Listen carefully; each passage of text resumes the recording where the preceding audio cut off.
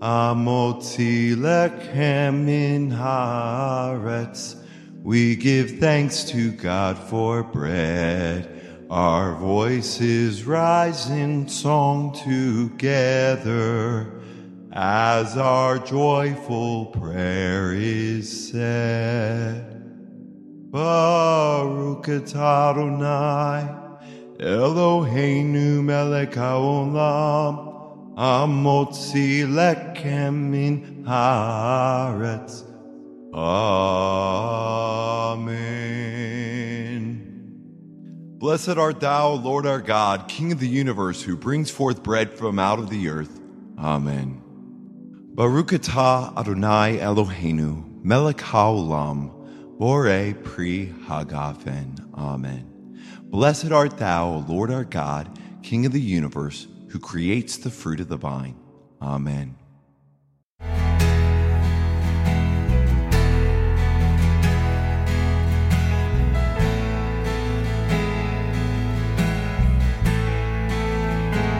I need the hem of your robe.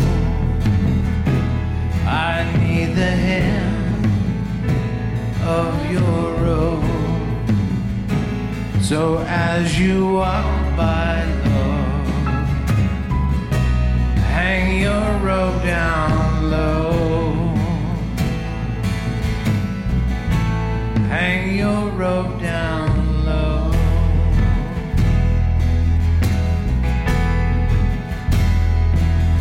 Messiah,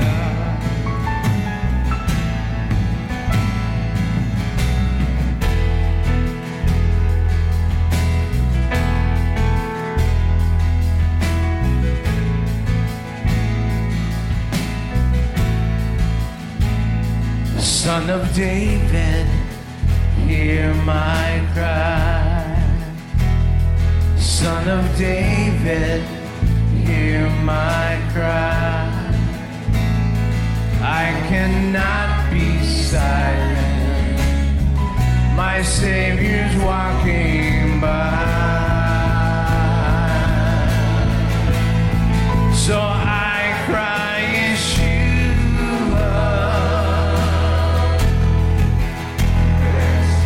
Yeshua, wonderful Yeshua, be here now, be here now,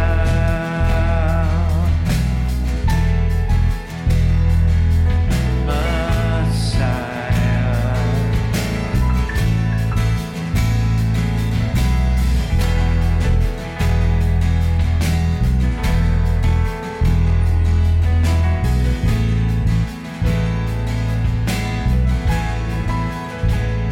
Son of David, hear my cry. Son of David, hear my cry. I cannot be silent. My Savior's walking by. So I cry, Yeshua, Yeshua,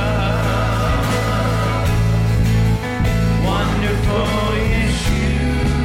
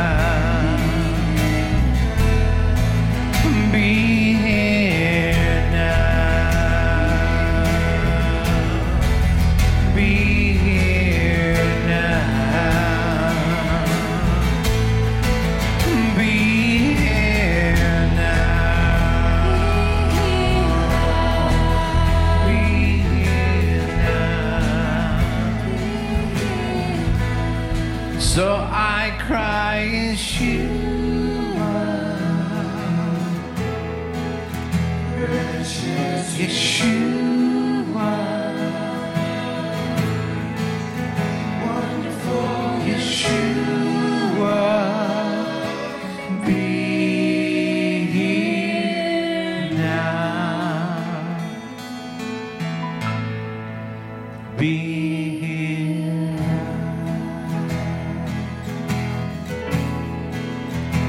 be here now.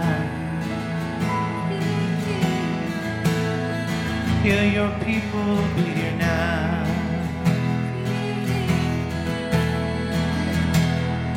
Heal our land.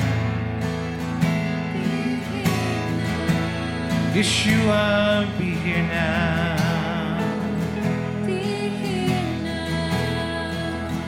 Be here now.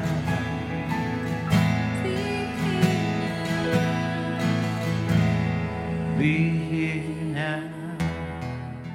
Hi mitzion tetze Torah, Ki mitzion tetze Torah, Urvar Adonai meYerushalayim, Baruch Shenatan Torah, Torah, Baruch Shenatan Torah, Torah, Le'amo Yisrael, Be'kedushato.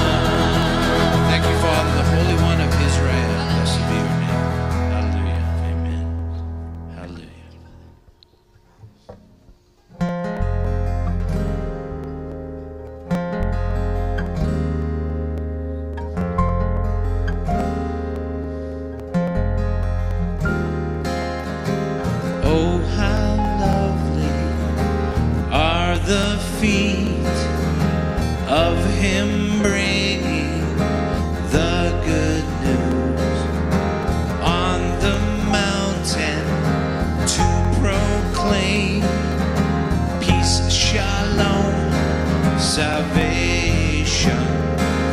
Baruch haba Bashem Adonai. Baruch haba Bashem Adonai.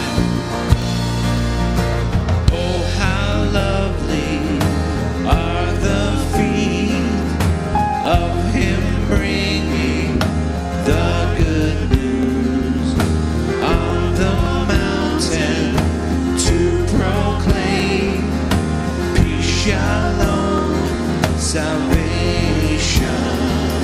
Baruch haba Bashem Adonai. Baruch haba Bashem Adonai. The King of Israel is coming again. The time to turn to him is now. Get on your knees and call on his name, and you will be saved. Yes, you will be saved. Call on the name. Yeshua.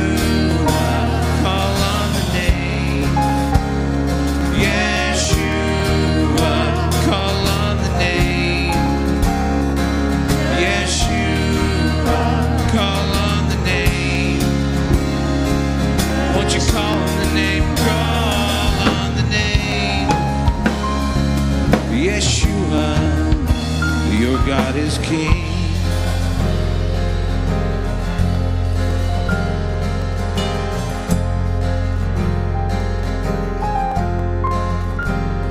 Call on the name Yeshua. Call on the name Yeshua. Call on the name Yeshua. Call on the name. Won't you call on the name? Call on the name Yeshua, our Messiah. Call on the name Yeshua. Your God is King.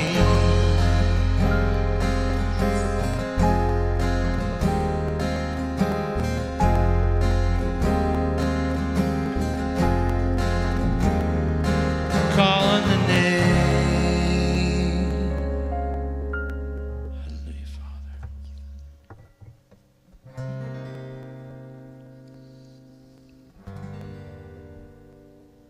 And we cry, holy.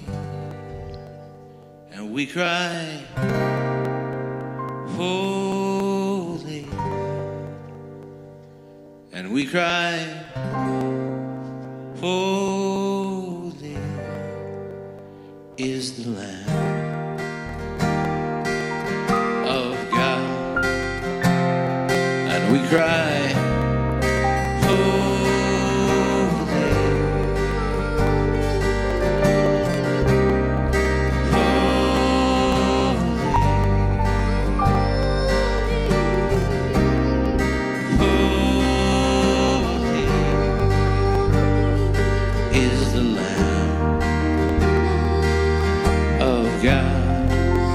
holy is the Lamb of God. Holy is the Lamb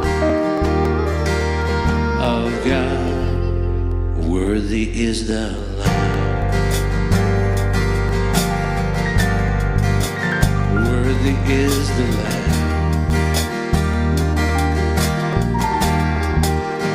Worthy is the Lamb of God.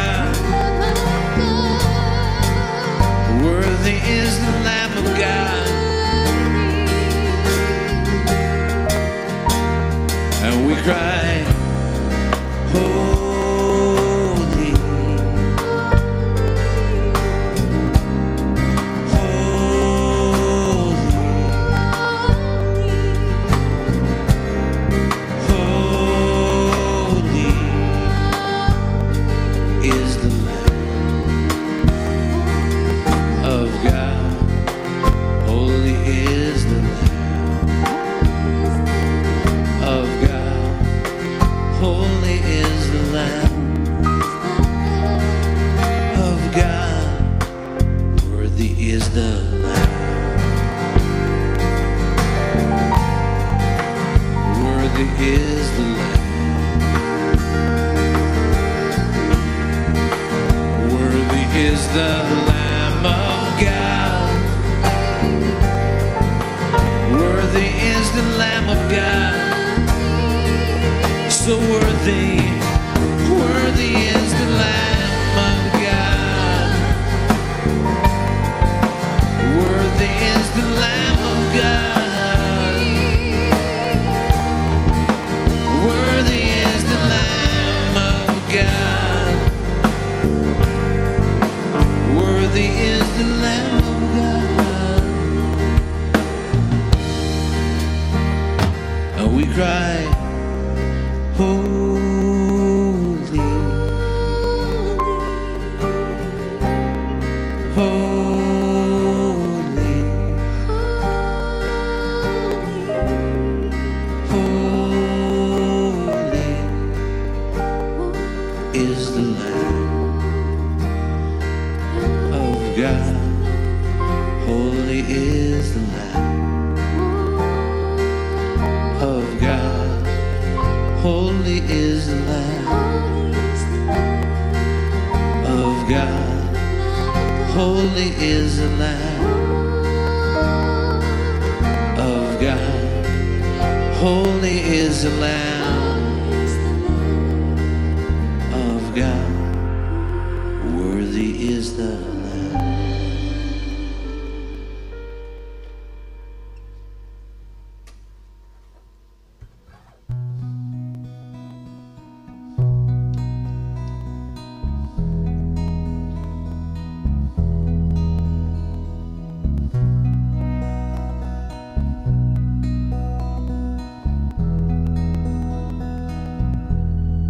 I am not ashamed to call upon your name. How you changed my heart and saved my wounded soul. I am not ashamed to speak of your great love. How you changed my life and saved my wounded soul. 'Cause when I cried out and called upon your name, when I cried out, you took away my shame. I am not ashamed call upon your name. How you changed my heart and saved my wounded soul. Yes, I am not ashamed to call upon your name, to speak of your great love, saving my soul. 'Cause when I cried out and called upon your name, when I cried out, you took away my shame. Yes, I am not ashamed to call upon your name. I am not ashamed to call upon your name.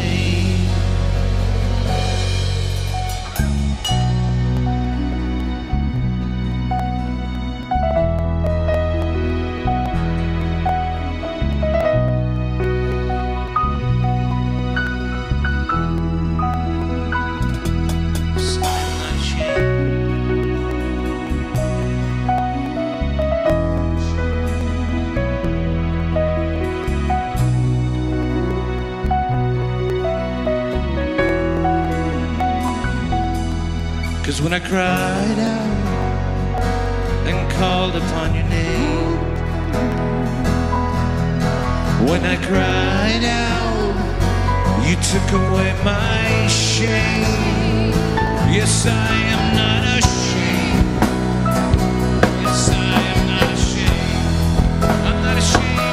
I'm not ashamed to call upon your name. Yes, I am not ashamed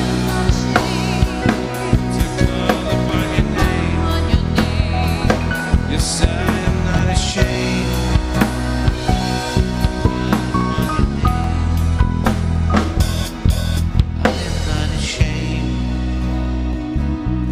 Call upon your name. How you changed my heart and saved my wounded soul.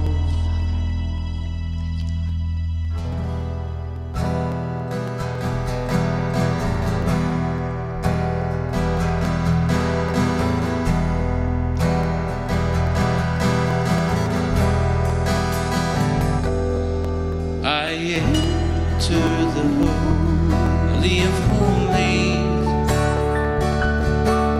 I enter through the blood of the Lamb.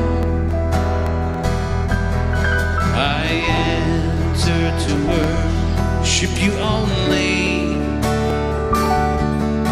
I enter to honor Lord, I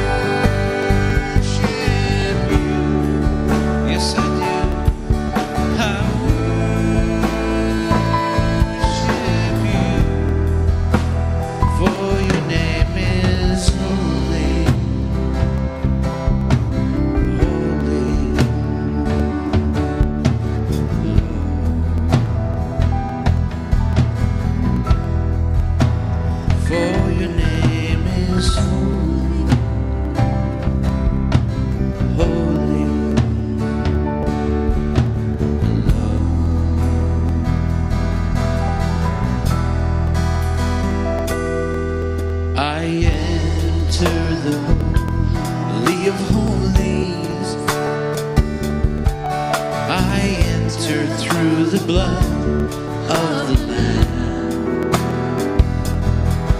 I enter to worship you only. I enter to honor Lord, I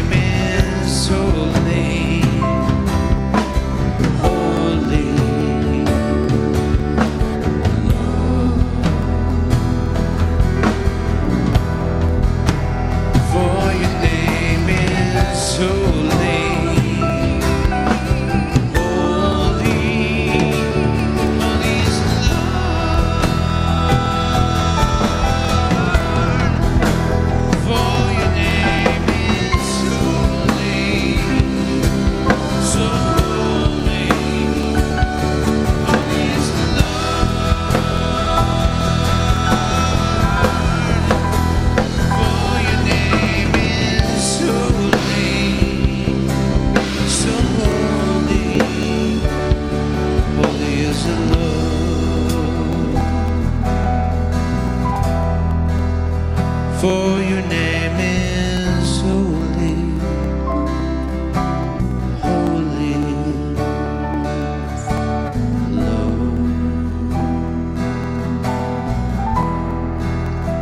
for your name is holy, holy, Lord.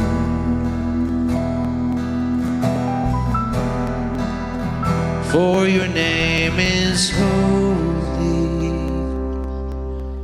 holy, Lord.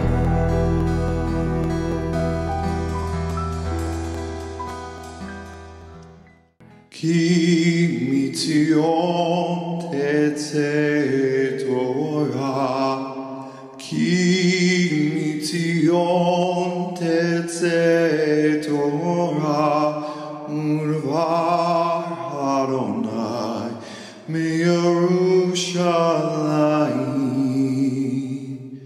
Baruch Shenatan Torah Torah, Baruch Shenatan Torah Torah le'amo Yisrael b'kedushato. Good to see everyone again. And if you have your Bibles, please turn to the final portion of the book of Genesis for this Sabbath. We're at the portion called Vayeki, which is chapter 47, beginning at verse 28. As I mentioned, this is the very last portion of the book of Genesis. To recap just a little bit, the book tells us all the stories of our fathers, Abraham, Isaac, and Jacob. This portion is now going to address that Jacob is now going to pass away.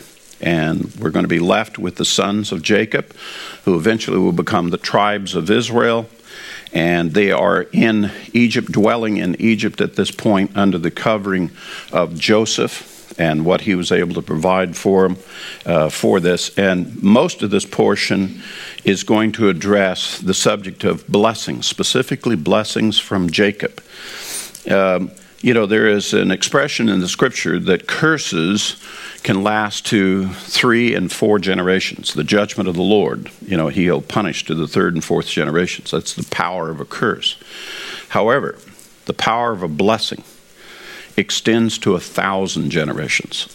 And so the blessings that we hear here and the blessings that we've heard already from the Lord and from Abraham and Isaac, those blessings still remain with us, because since the days of Abraham, Isaac, and Jacob, there has not been 1,000 generations yet. So I'm saying to you today, as we sit here today, the blessings that we read in here that were previous, the ancient blessings, are still with us. They're still empowered. They're still having the effect that the blessing intended. So with that said, let's look at some of these final blessings of Jacob and how he addresses them. There's some very key principles that we learn about blessings from this portion. Follow along with me as I read now from verse 28, chapter 47.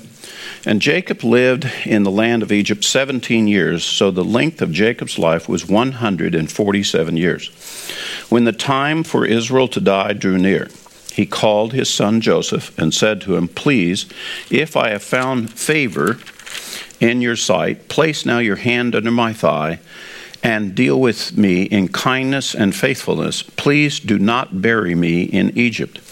But when I lie down with my fathers, you shall carry me out of Egypt and bury me in their burial place." And he said, "I will do as you have said." And he said, "Swear to me." So he swore to him, and that Israel bowed in worship at the head of the bed.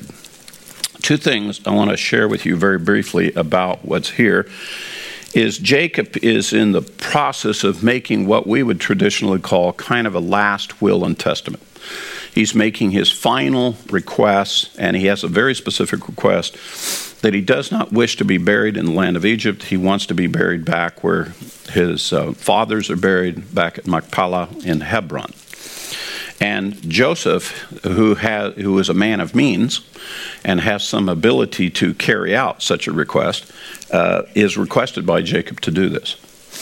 Now, interestingly enough, in ancient archaeological findings, that are in the area of the land of Canaan, which became the land of Israel. Fascinatingly, there are multiple accounts, written accounts, of where there was an entourage, a very large entourage of Egyptian officials that traveled into the area we call the land of Israel today. And they were going through, over the course of a couple of months, this process of a funeral procession and burial. And it was like a dignitary, and all of the other peoples of the nations actually wrote about it because it was such a prestigious pageantry, fanfare event that the Egyptians came out to do. One, it was unique. The Egyptians were in that region. Secondly, that they were doing this big funeral thing. And it all seems to tie back to that Joseph, as the viceroy of Egypt, brought quite an entourage out of Egypt to take his father Jacob, who had been embalmed, and eventually took him to Machpelah, to Hebron, there to bury him with Abraham and Isaac and their wives. So archaeologically, this event was quite a deal. There's plenty of evidence to substantiate it. But the verse that I really want you to specifically look at is verse 31. And he said, "Swear to me." So he swore to it. Then Israel, that's Jacob, bowed in worship at the head of the bed. In worship is, in my Bible, is in italics, because in the actual Hebrew text it's not there. That's a conclusion on the part of the translators that what bowing at the head of the bed meant. Let me picture this for you. Here's Joseph. Here is Jacob. He's on his bed. He's come to the end of his life. He's probably, if I was 147 years old, I'd probably be a little frail. And I think Jacob was as well. He probably needed assistance to move around a lot. He gets up. He purposely stands. And then he's, with the support of the bed, or whatever the case, he's at the head of the bed. It's where his world is at. He bows. Who is he bowing to? It's not the Lord. I mean, he worships the Lord all the time. He's bowing to Joseph. Well, and he's just made a request of Joseph. Joseph has sworn to him, and now he bows to Joseph. Why is he bowing to Joseph? Because he's the last person that fulfills the dream that Joseph had.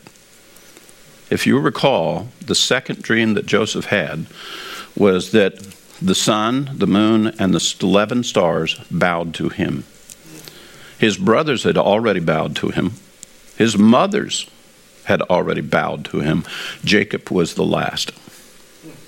And Jacob, in the last of his strength, bowed to his son in fulfillment of the dream that God gave to Joseph.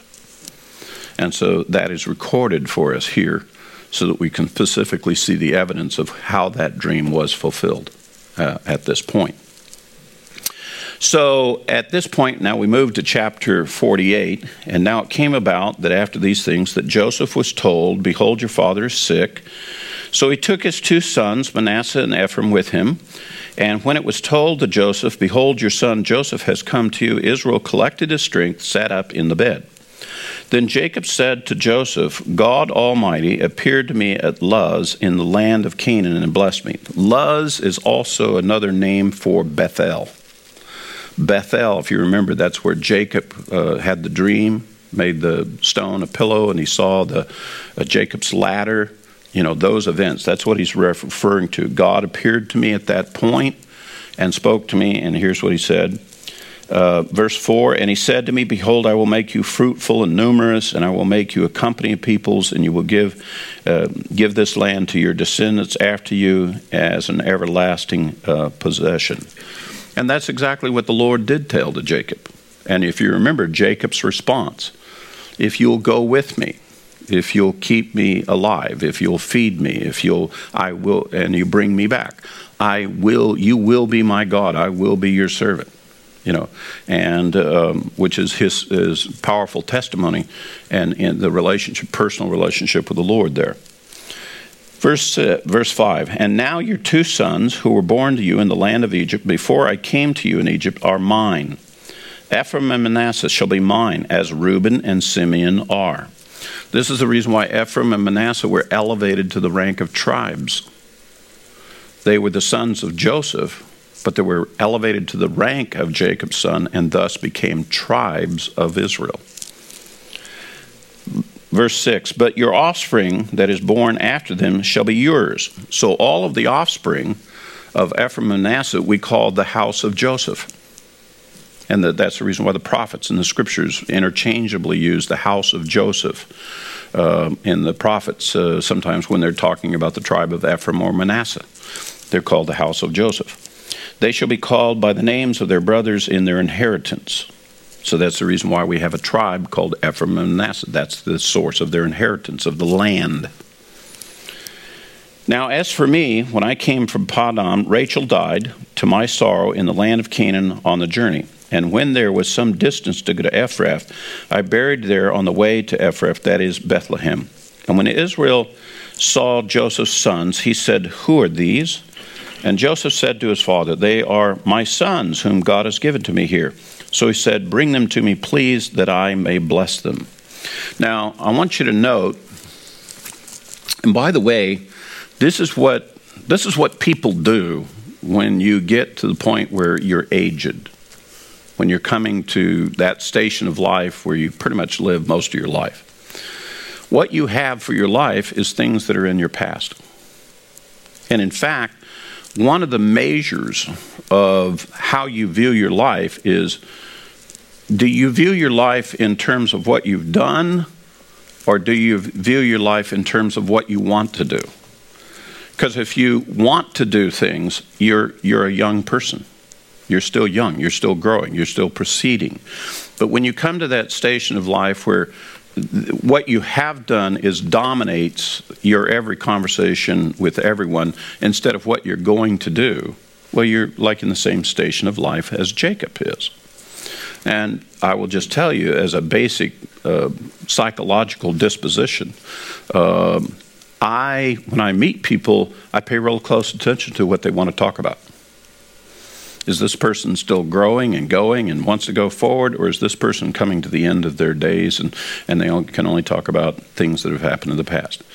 This is a very clear example of where Jacob knows he's come to the end of his days, and this is how he's relating to his son. This is what I did, this is where I went, this is what the Lord did with me, here I am. Kind of thing. You see that?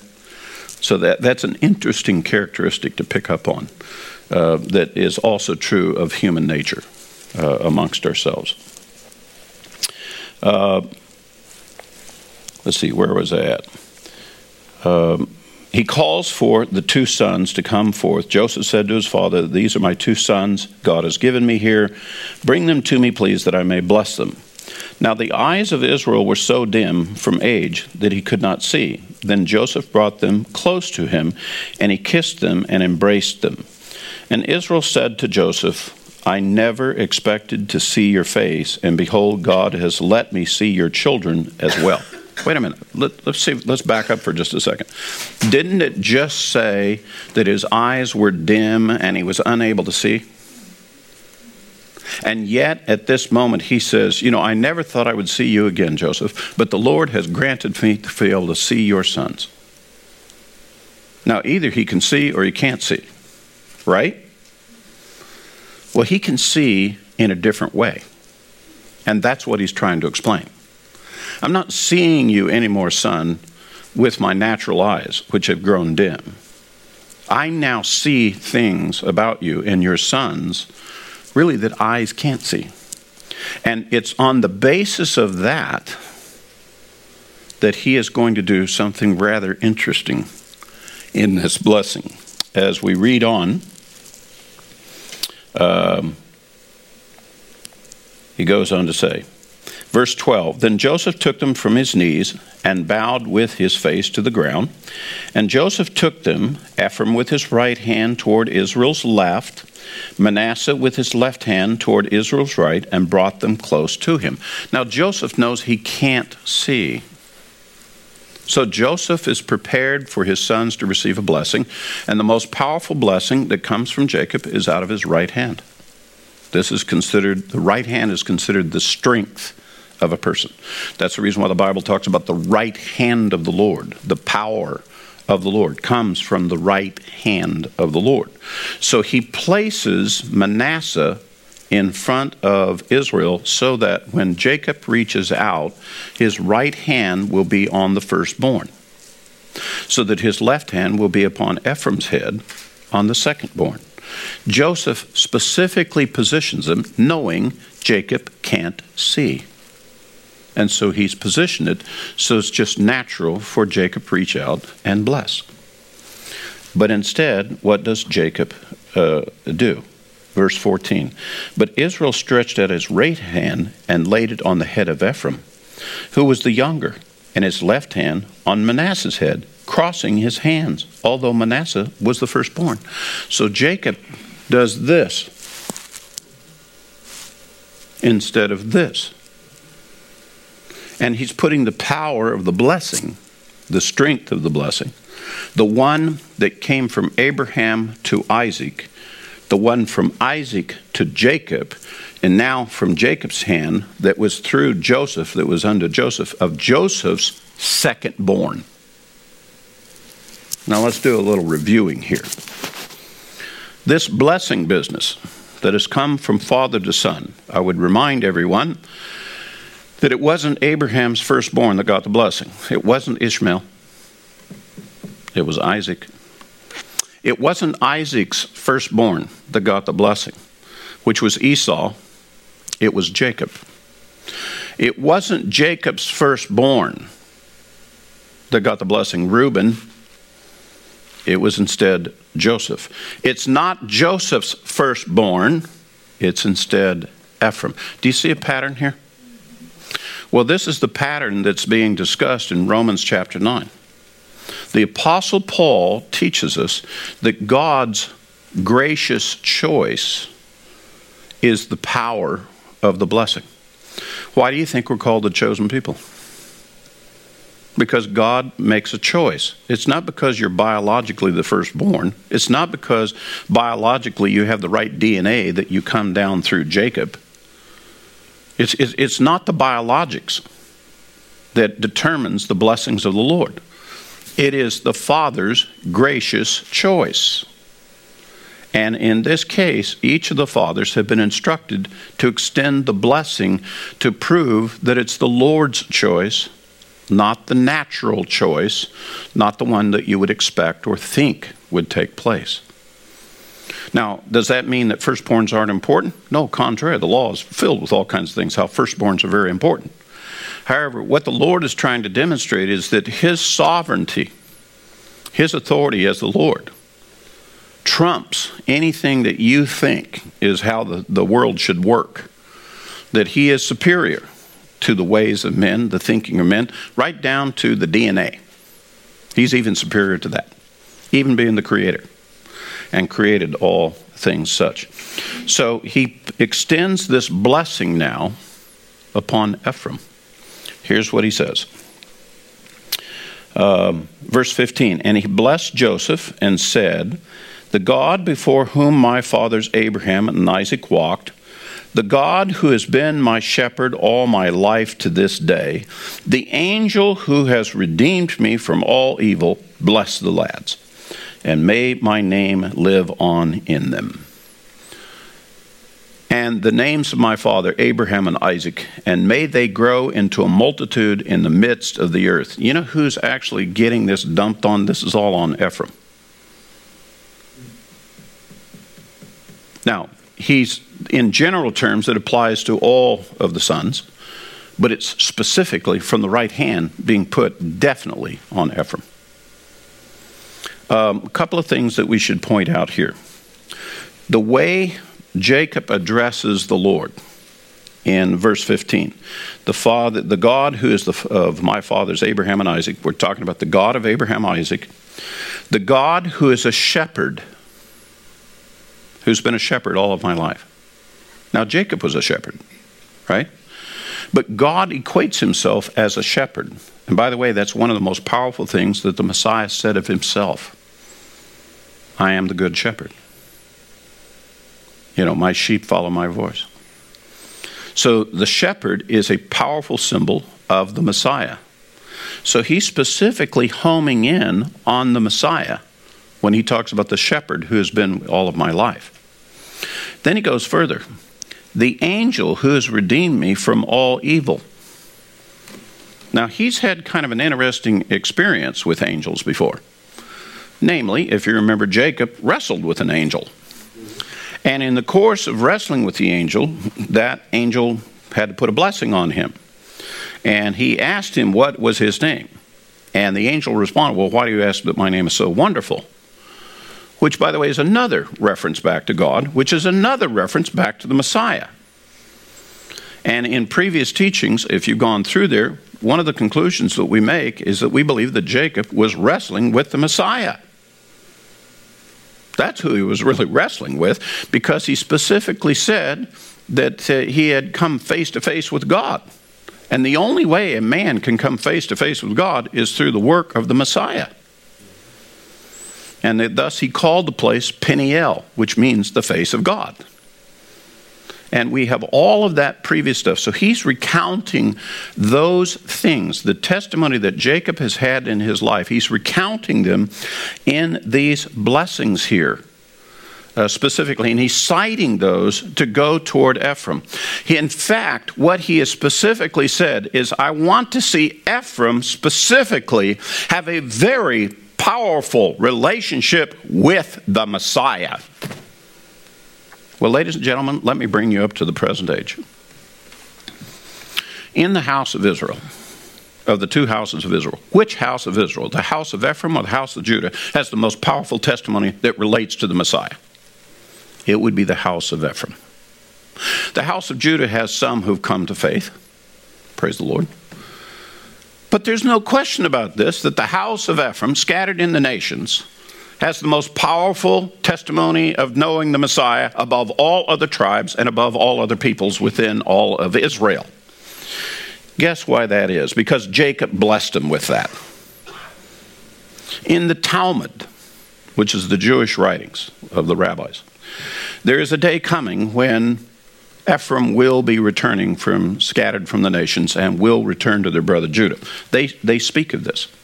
They say in the Talmud that the Jew is to ask Ephraim when he returns, who sent you back? Who sent you to the land?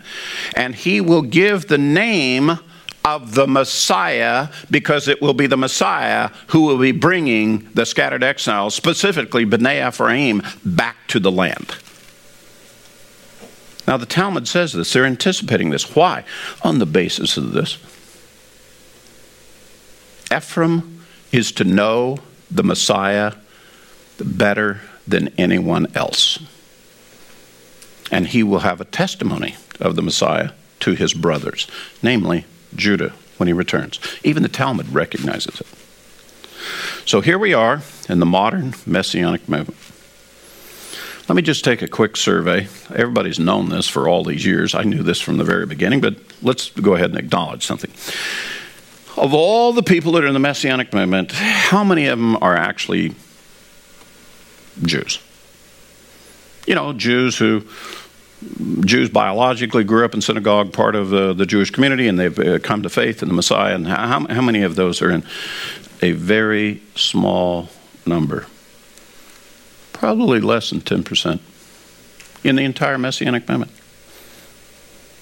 So who do the people in Israel, the Jews, think these Messianics are? Well, let me tell you what they say.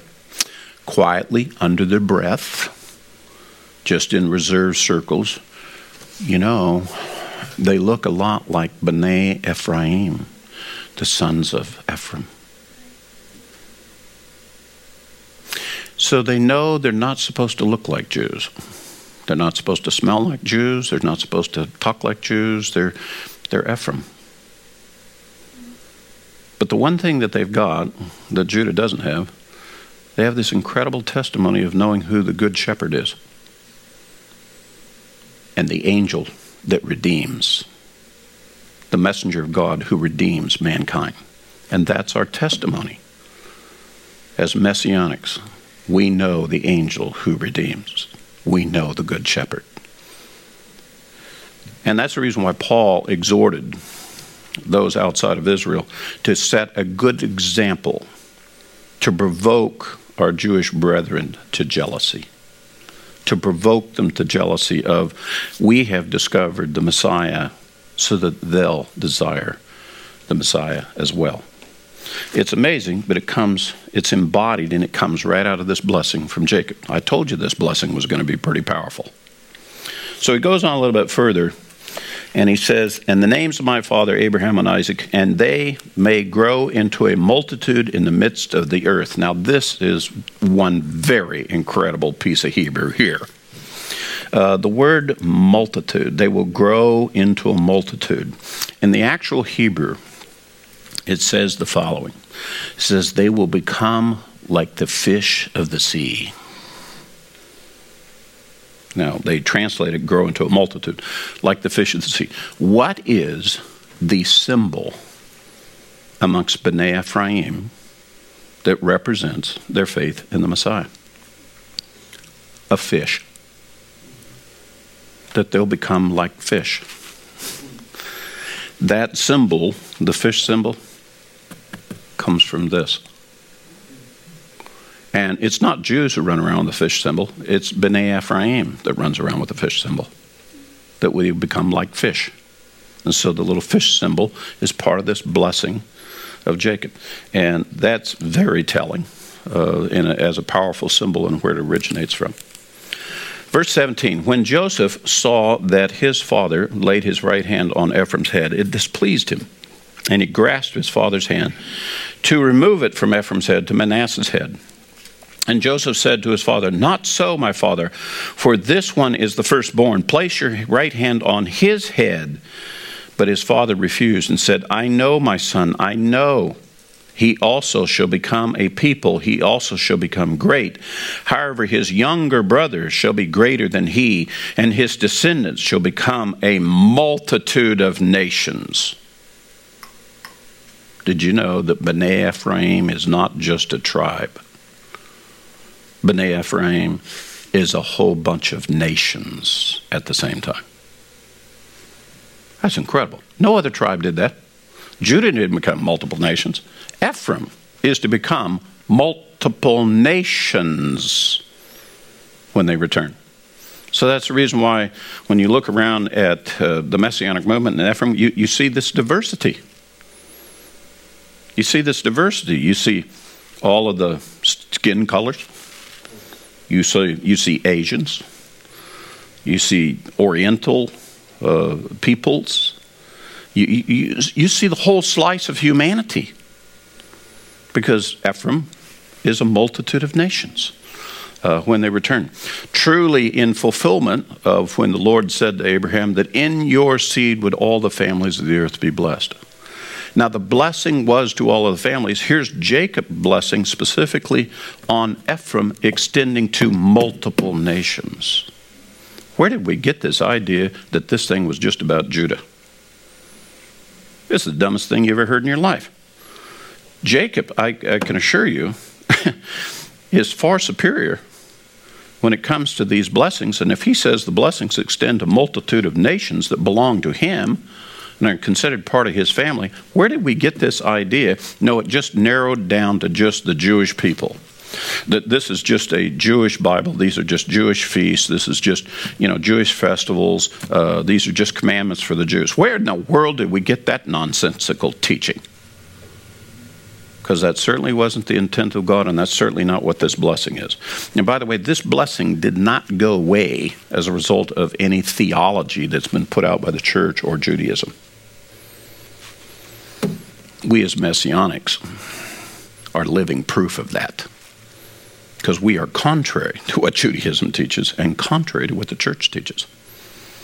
And that's who we are, according to this blessing. Let us proceed. Verse 21, Then Israel said to Joseph, Behold, I am about to die, but God will be with you and bring you back to the land in your fathers. And I give you one portion more than your brothers, which I took from the hand of the Amorite with my sword and my bow. Part of the reason why that's stated is there needs to be a certain measure of reconciliation for Joseph in regard to how the brothers have been done. You remember Joseph wasn't around when Jacob was dealing with his other sons, and his other sons grew up and they got portions of their inheritance and things were extended to him. Joseph didn't receive any of that. Joseph was in Egypt, and now Joseph is viceroy in Egypt, and so Jacob is specifically referring to giving him an additional portion, one more portion than your brothers. And why would he be doing that? Because he's treating Joseph as the firstborn. The firstborn receives a double portion, not a portion equal to the brothers. So he's recognizing that was the intent of Jacob. If you remember, he made the multicolored cloak. He showed favoritism. He was treating him as the firstborn because he was the firstborn of his beloved Rachel. And now he's giving the inheritance of the firstborn to Joseph and acknowledging that before it.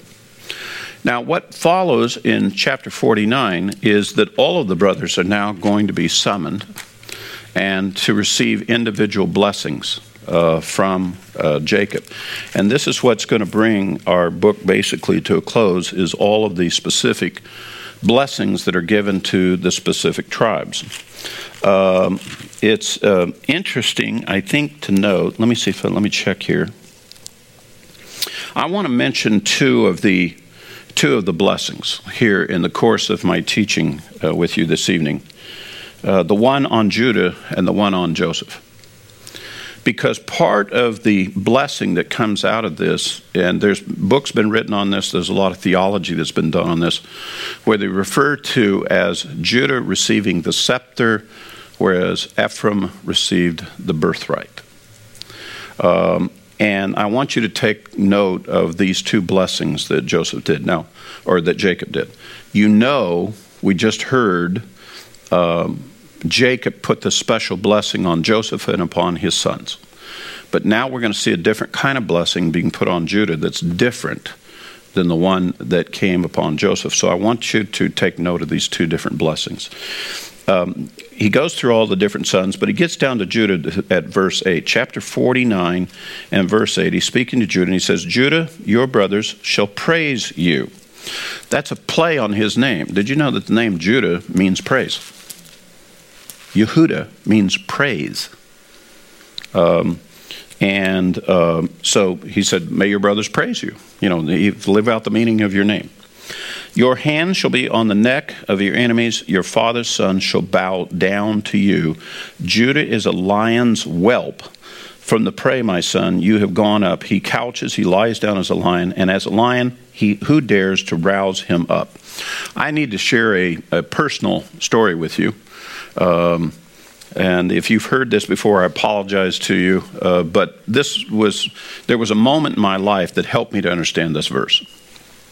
I was a young sailor, and I was stationed up in Bremerton, Washington for a while, and went on liberty one day with another fella, and I was, wearing my white sailor outfit with another friend, and typical sailors, we wanted to do a tourist thing. We decided to go to the Tacoma Zoo. They're up in Puget Sound. Tacoma is a city just down south of Bremerton. And so we went down there and we decided to go to the zoo. Hey, wonderful. I think it was a Sunday afternoon or whatever. And so we're walking through the zoo. We're a couple of sailors in our white outfits, And off in the distance on the sidewalk, there's families, little kids, in strollers, moms and dads. Just the Americana scene of visiting the zoo. And off in the distance, we see this huge display There's this raised up bars, barrier thing there, and there's a pride of lions. In fact, there's one big male lion, there's a female lion, and there's a couple of cubs. I mean, it was like, Kodak moment, you know what I'm saying? And so we kind of come walking up, and everybody is walking up, everybody's gathering, because all of a sudden they sat forward, and they're all like looking out at us from their perch. And it was like a perfect camera thing. In fact, I remember my first thought was, oh man, I should have had a camera. If I take a picture of this, I mean, this is good enough to go on the cover of a magazine or something. It was such a poignant picture. So we're standing there, and all of us are standing there, families and children and things like that. And the big daddy lion was just sitting there just lazily, kind of looking around, All of a sudden decides to stand.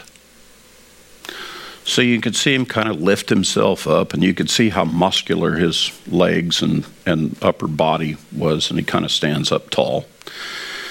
And then all of a sudden, if you've seen that thing from Metro-Goldwyn Mayer, where he goes,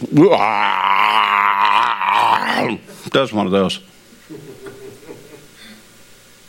Now instantly, children, mothers, and other youngsters are immediately cringing and trying to flee as quickly as they can. They are frightened half out of their wits. Me, I'm a man, I know I can't run, I would look like a coward. But that did not prevent me from trembling, and my eyes teared up where I couldn't see. I was so afraid. I didn't run. I remembered it. I had to breathe several times, and I looked over at my friend who was standing there, and we looked at each other, and he had tears in his face, and I had tears in my face, and I said, I guess that's the reason why they call him the king of the beasts. Because there isn't any question about that, When I read this scripture about this blessing that was put upon Judah, basically what Jacob has said to him, it says, Judah, as compared to your other brothers, I want you to be like a lion. And God save the guy that rouses you up and gets you to stand up, that pokes at you or irritates you. Because essentially what I'm going to have you do is, I'm not going to have you run a flanking motion on them. I'm going to have you come nose to nose with the enemy, and you're going to grab him by the throat. And so like with the, this is part of the teaching, the training of the United States Marine Corps. They teach them tactics and all that, but they also teach them how to run on a beach right straight at the enemy, to get right in the enemy's face right now, and to use, to hit them so fast and so hard right up front that they can't defend themselves, so that they can secure a victory. And that's the same way that Judah was being called upon. He said, in a sense, if I could use the modern vernacular, I want you to be the Marines. Of all the tribes of Israel, of all the armies of Israel, I want you to be the Marines. You're the guys that go in first. You're the guys that go right at them. You're the vanguard force. You don't run flanks on them. You don't try to sneak around. You just go right at the enemy, and you get right in their face right now and choke them. And the scene that in my mind that I've seen, like the lion, is when you get them into the into the clutches, you get up real close to them so you can see the pores in their nose, and you can see all the different colors in their eyes when you take them on. That you're that close and you're dealing with the enemy in that way. Judah was called upon to do that. And the history of Israel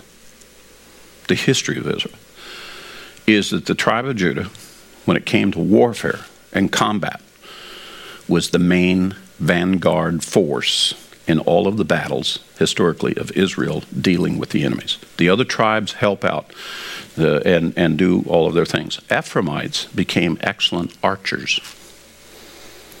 The Benjamites used to work with Judah, and they would be the flanking element as Judah would go into the vanguard force. They would work in a coordinated fashion. The other tribes would take up the other position, but Judah specifically would be usually charged with being the vanguard force, the major generals. This is the reason why you see it embodied in King David of the tribe of Judah, how he molded the armies of Israel. And the greatest victories, military victories of Israel, is under the leadership of King David. Saul, if you recall, I believe was a Benjamite. And so he could work with Judah very closely because Judah and Benjamin have this affinity for one another. Judah stood up for Benjamin, if you recall, before Joseph. And Judah was very closely linked with Judah in their tribal lands. But Judah is given specifically this authority in battle. And ultimately it leads to that the kings of Israel would come from the tribe of Judah. Specifically, verse 10, the scepter shall not depart from Judah, nor the ruler's staff from between his feet, until Shiloh comes. In other words, it's specifically making reference to that Judah will find themselves in charge of the nation of Israel until the Messiah comes. Well, the Messiah, you know, is of the tribe of Judah, so it only fits that this blessing extended to Judah is part of the blessing associated with the Messiah. It's part of the messianic picture. And that's the reason why King David is, and the covenant God made with King David is we call a very powerful messianic covenant.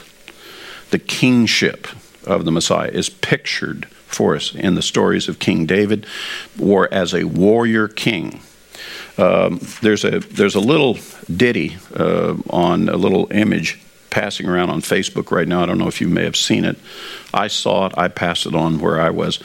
It shows an up-close view of a lion. All you get to see is this right eye and just the right side of his face. And it just has a very simple thing. It just says, he's not a baby in a manger anymore. I thought that was a very appropriate thing for Christmas. Yeah.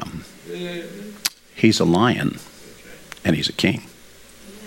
He's not soft and docile like a baby or lamb anymore. As you all know, my ministry, Lion and Lamb Ministries, let me give you a little background of why I selected that as the name of the ministry. I wanted to emphasize the lion part.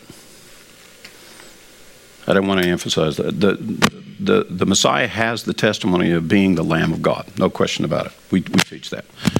But I wanted to emphasize he's the lion part. The next time we see him, he's the lion. And if you go on my site, there's a little saying in there that says he came first as a lamb, now he comes as a lion. That the next time we see him, he's a lion. He's not a lamb anymore. And that would evoke a different response from us. And that's a classic example, going back to the Christmas thing. We need to stop thinking of the Messiah as a baby in a manger. That is a message. I can assure you that the order of the day, the agenda of the day with God, is him coming as a lion. Not birth, what he's coming to do, called the day of the Lord. That is the agenda of the day. And that should be the focus of our teaching and our anticipation with regard to our faith toward the Messiah. And so that picture of the lion thing, that's what I was looking for. Secondly, there is a misnomer about future things that I'm sure you've heard this, that the kingdom is when the lamb lays down with the lion. You've heard that. In fact, all the imagery of the lion and the lamb, it's talking about the Messianic kingdom. Everybody says, hey, that's when the lamb lays down with the lion, and so that is not what the scripture says. And that's a misnomer. It's a very typical misunderstanding of what the prophecy says. What the actual prophecy says is the lamb lays down with the wolf, that the calf lays down with the lion. That's what it actually says. And rather than it being a picture, Isaiah's picture of wonderful harmony, how everything is at peace. By the way, that's part of it too. But there's a very powerful symbology of the calf with the lion. Why? Guess what the symbol for Ephraim is? A calf. Joseph is the bull. Ephraim is the calf of the bull that grows into the bull. It's really the bull and the lion together. It's Ephraim and Judah together. That's what the kingdom is about, the unification of the two of them. And so there's a lot more teaching to that in those symbology than people have recognized. So when I chose the ministry of Lion and Lamb Ministries, one, I knew about this blessing for Judah. I relate to it a little bit. And there's some people who think I act like a lion, but I'm really just a pussycat, really. And but I wanted to emphasize those teachings. I wanted to bring out that symbology in that regard. So this blessing actually is part of, and the understanding of those things is part of the reason why I named the ministry Lion and Lamb Ministries, to carry those messages and be part of that teaching. Okay, so that is the blessing that has to do with specifically Judah and so forth. But now I want to show you the one about Joseph. Then this ties directly into Ephraim. This is over in verse 22. It says, Joseph is a fruitful bough. By the way, you know what the name Ephraim means? Ephraim actually means fruitful and bountiful. And so when it says Joseph is a fruitful bough, you could substitute the name Ephraim right there. And it means exactly that. Ephraim is a fruitful bough by a string. That's exactly what the name Ephraim means. Okay? What does Joseph actually mean? It means add to me, multiply me, increase me. That's what Joseph means. But Ephraim actually is the meaning of the definitions given here. So Joseph and Ephraim are interchanged in this blessing. Jacob is still putting the blessing on Ephraim, but he's recognizing Joseph as being the father of Ephraim. Verse 23, the archers bitterly attacked him and shot at him and harassed him, but his bow remained firm and his arms were agile. Did I not tell you historically that Ephraim, the tribe of Ephraim, were known for being the great archers of Israel? There's the blessing, that would be their skill set. From the hands of the mighty one of Jacob, from there is the shepherd, the stone of Israel, from the God of your father who helps you, and by the Almighty who blesses you with the blessings of heaven above, blessings of the deep that it lies beneath, blessings of the breast and of the womb. The blessings of your father have surpassed the blessings of my ancestors. Up to the utmost bound of the everlasting hills, may they be on the head of Joseph, and on the crown of the head, the one distinguished among his brothers. And that second reference there, and on the crown of the one distinguished among his brothers, that's a reference to the Messiah's relationship to him. And on the one who's distinguished among his brothers, the Messiah, that there would be this special relationship between Ephraim and the Messiah. That the blessing, the birthright blessing, is upon Ephraim, but it's the same one that is on the Messiah that ties into it. But let me go back to part of verse 24 and verse 25. That it says, again, Jacob does this. Where's the blessing coming from? From the hands of the mighty one of Jacob. Who would that be? Let's do a little midrash here. Who would be the mighty one of Jacob? Who just right off the top, who do we think we're talking about? Almighty God. El Shaddai. Okay? God the Father. He's the mighty one of Jacob. And from the shepherd, the stone of Israel. Who would that be? That's the Messiah. The Messiah, the good shepherd. And by the way, the stone of Israel, that's very interesting. The Hebrew word for stone is eben. Eben, if I pronounce it out by the syllables. Eben is a compound Hebrew word. Av, father, and ben, son. Father and son together makes the word eben, which makes the word stone. And basically what it's saying here, the relationship between the Father, the Heavenly Father, and the Son of God is so tight, so unified, that it's like a stone. Now, if you take a stone and you try to break it apart, you know what you end up with? 2 stones, because you can never separate out the off part from the bin part. You make more stones. You don't divide the stone. You can't. And so he's describing that the shepherd, who will be the son, is the stone of Israel. That it was this unique relationship between the father and son. Now, get the picture now. This is Jacob the father putting the blessing on his son, and they're unified at this point. And Joseph is the messianic picture amongst the different sons. From the God of your father who helps you. Who is the helper? Of all the parts of God, who do we call the helper? The Holy Spirit. So guess what he's just rattled off for you here in the Tanakh? Father, Son, Holy Spirit. This is where the blessing is coming from. It's coming from the Father, coming from the Son, coming from the Holy Spirit.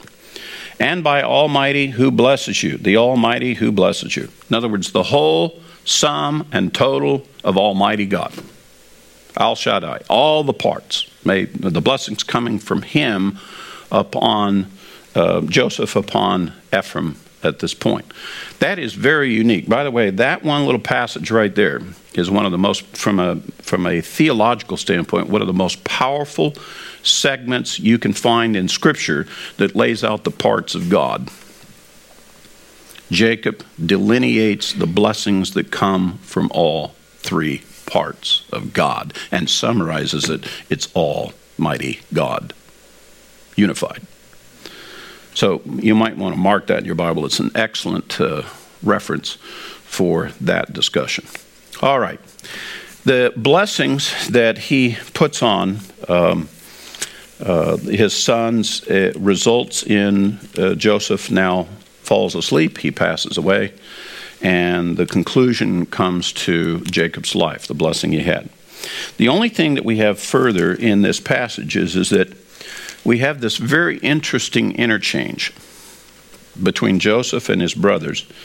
I want to mention to you, it's the last chapter in verse 15 where it says, when Joseph's brothers saw that their father was dead, they said, what if Joseph should bear a grudge against us and pay us back in full for all the wrong which we did to him? So they sent a message to Joseph saying, your father charged before he died, saying, thus you shall say to Joseph, please forgive, I beg you, the transgression of your brothers and their sin, for they did you wrong. And now please forgive the transgression of the servants of the God of your father. And Joseph wept when they spoke to him. That's an interesting thing. By the way, there's absolutely no evidence that Jacob ever did that. This is a complete fabrication by the brothers. They're fearful that Joseph, now that Jacob is gone, is going to now retaliate for all that's taken place. And so they know that his relationship with Jacob, the father, was so powerful and so strong that if Jacob had left a statement to that effect in his will, that Joseph would have done it. If Joseph has sworn to do whatever his father had said. And so they wanted to exploit that. They wanted to use that. When in truth, in fact, there's no evidence that that was ever done by Jacob at all. And the reason why it says that Joseph wept is because despite his very best efforts of being a blessing to his brothers still don't get it. They don't get what God did through his life, sending him ahead to preserve life for them, and that the whole intent of everything that had transpired was so that God could preserve them. Now, they did it for evil, but God was doing it for good.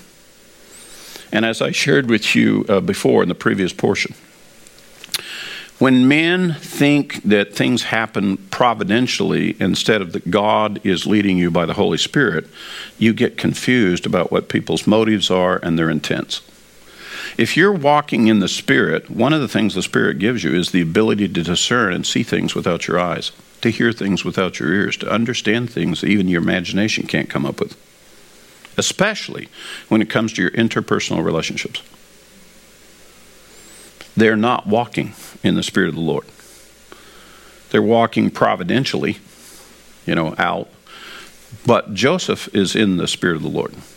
And in the same way that Joseph saw his brothers don't get it yet, he wept for them. By the way, this is the same thing that Yeshua did just before he did the work of redemption, and he looked upon Jerusalem and he wept.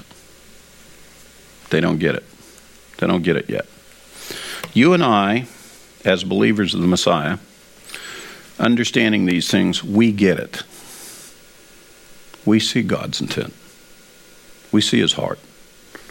We see how it fits into us. We see how his heart extends even to us. And we see it's too bad that others can't quite see what we see, or can't quite hear what we hear, or understand quite what we understand. Because if they did, it would be so much better for them, wouldn't it? It would be so much better for them. But they're like the brothers of Joseph. They still can't quite get it. And thus, as we conclude with the book of Genesis, guess what? The rest of the scripture goes through. These are the state of affairs. This is this family. This is what it's about. This is what God's going to be working with.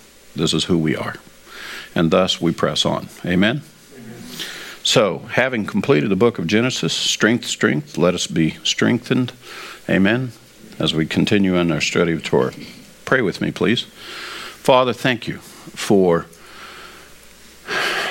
being you.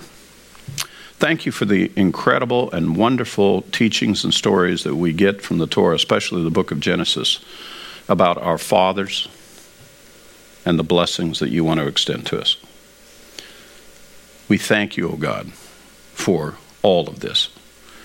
And we thank you that you allow us to be part of your kingdom and to be your servants. We ask, Lord, that you would look down with grace and mercy upon us. Strengthen us where we're weak in our faith.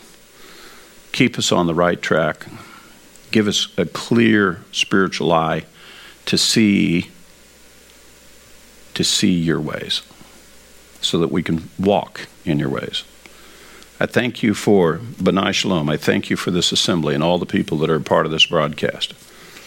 I ask, Lord, on this Sabbath, would you pour out a blessing on my brethren, encourage them, heal them where they need to be healed, strengthen them where they need to be strengthened, and help them to meet the need for resources they may need for their homes and their families. And we'll remember to thank you and praise you for that. Thank you in Yeshua's name. Amen.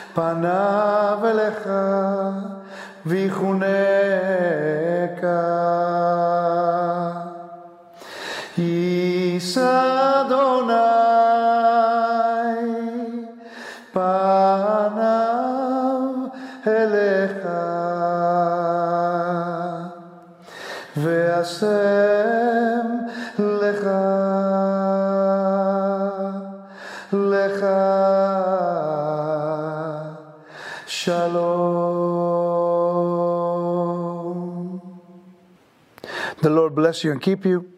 The Lord make his face shine upon you and be gracious to you. The Lord lift up his countenance upon you and give you peace.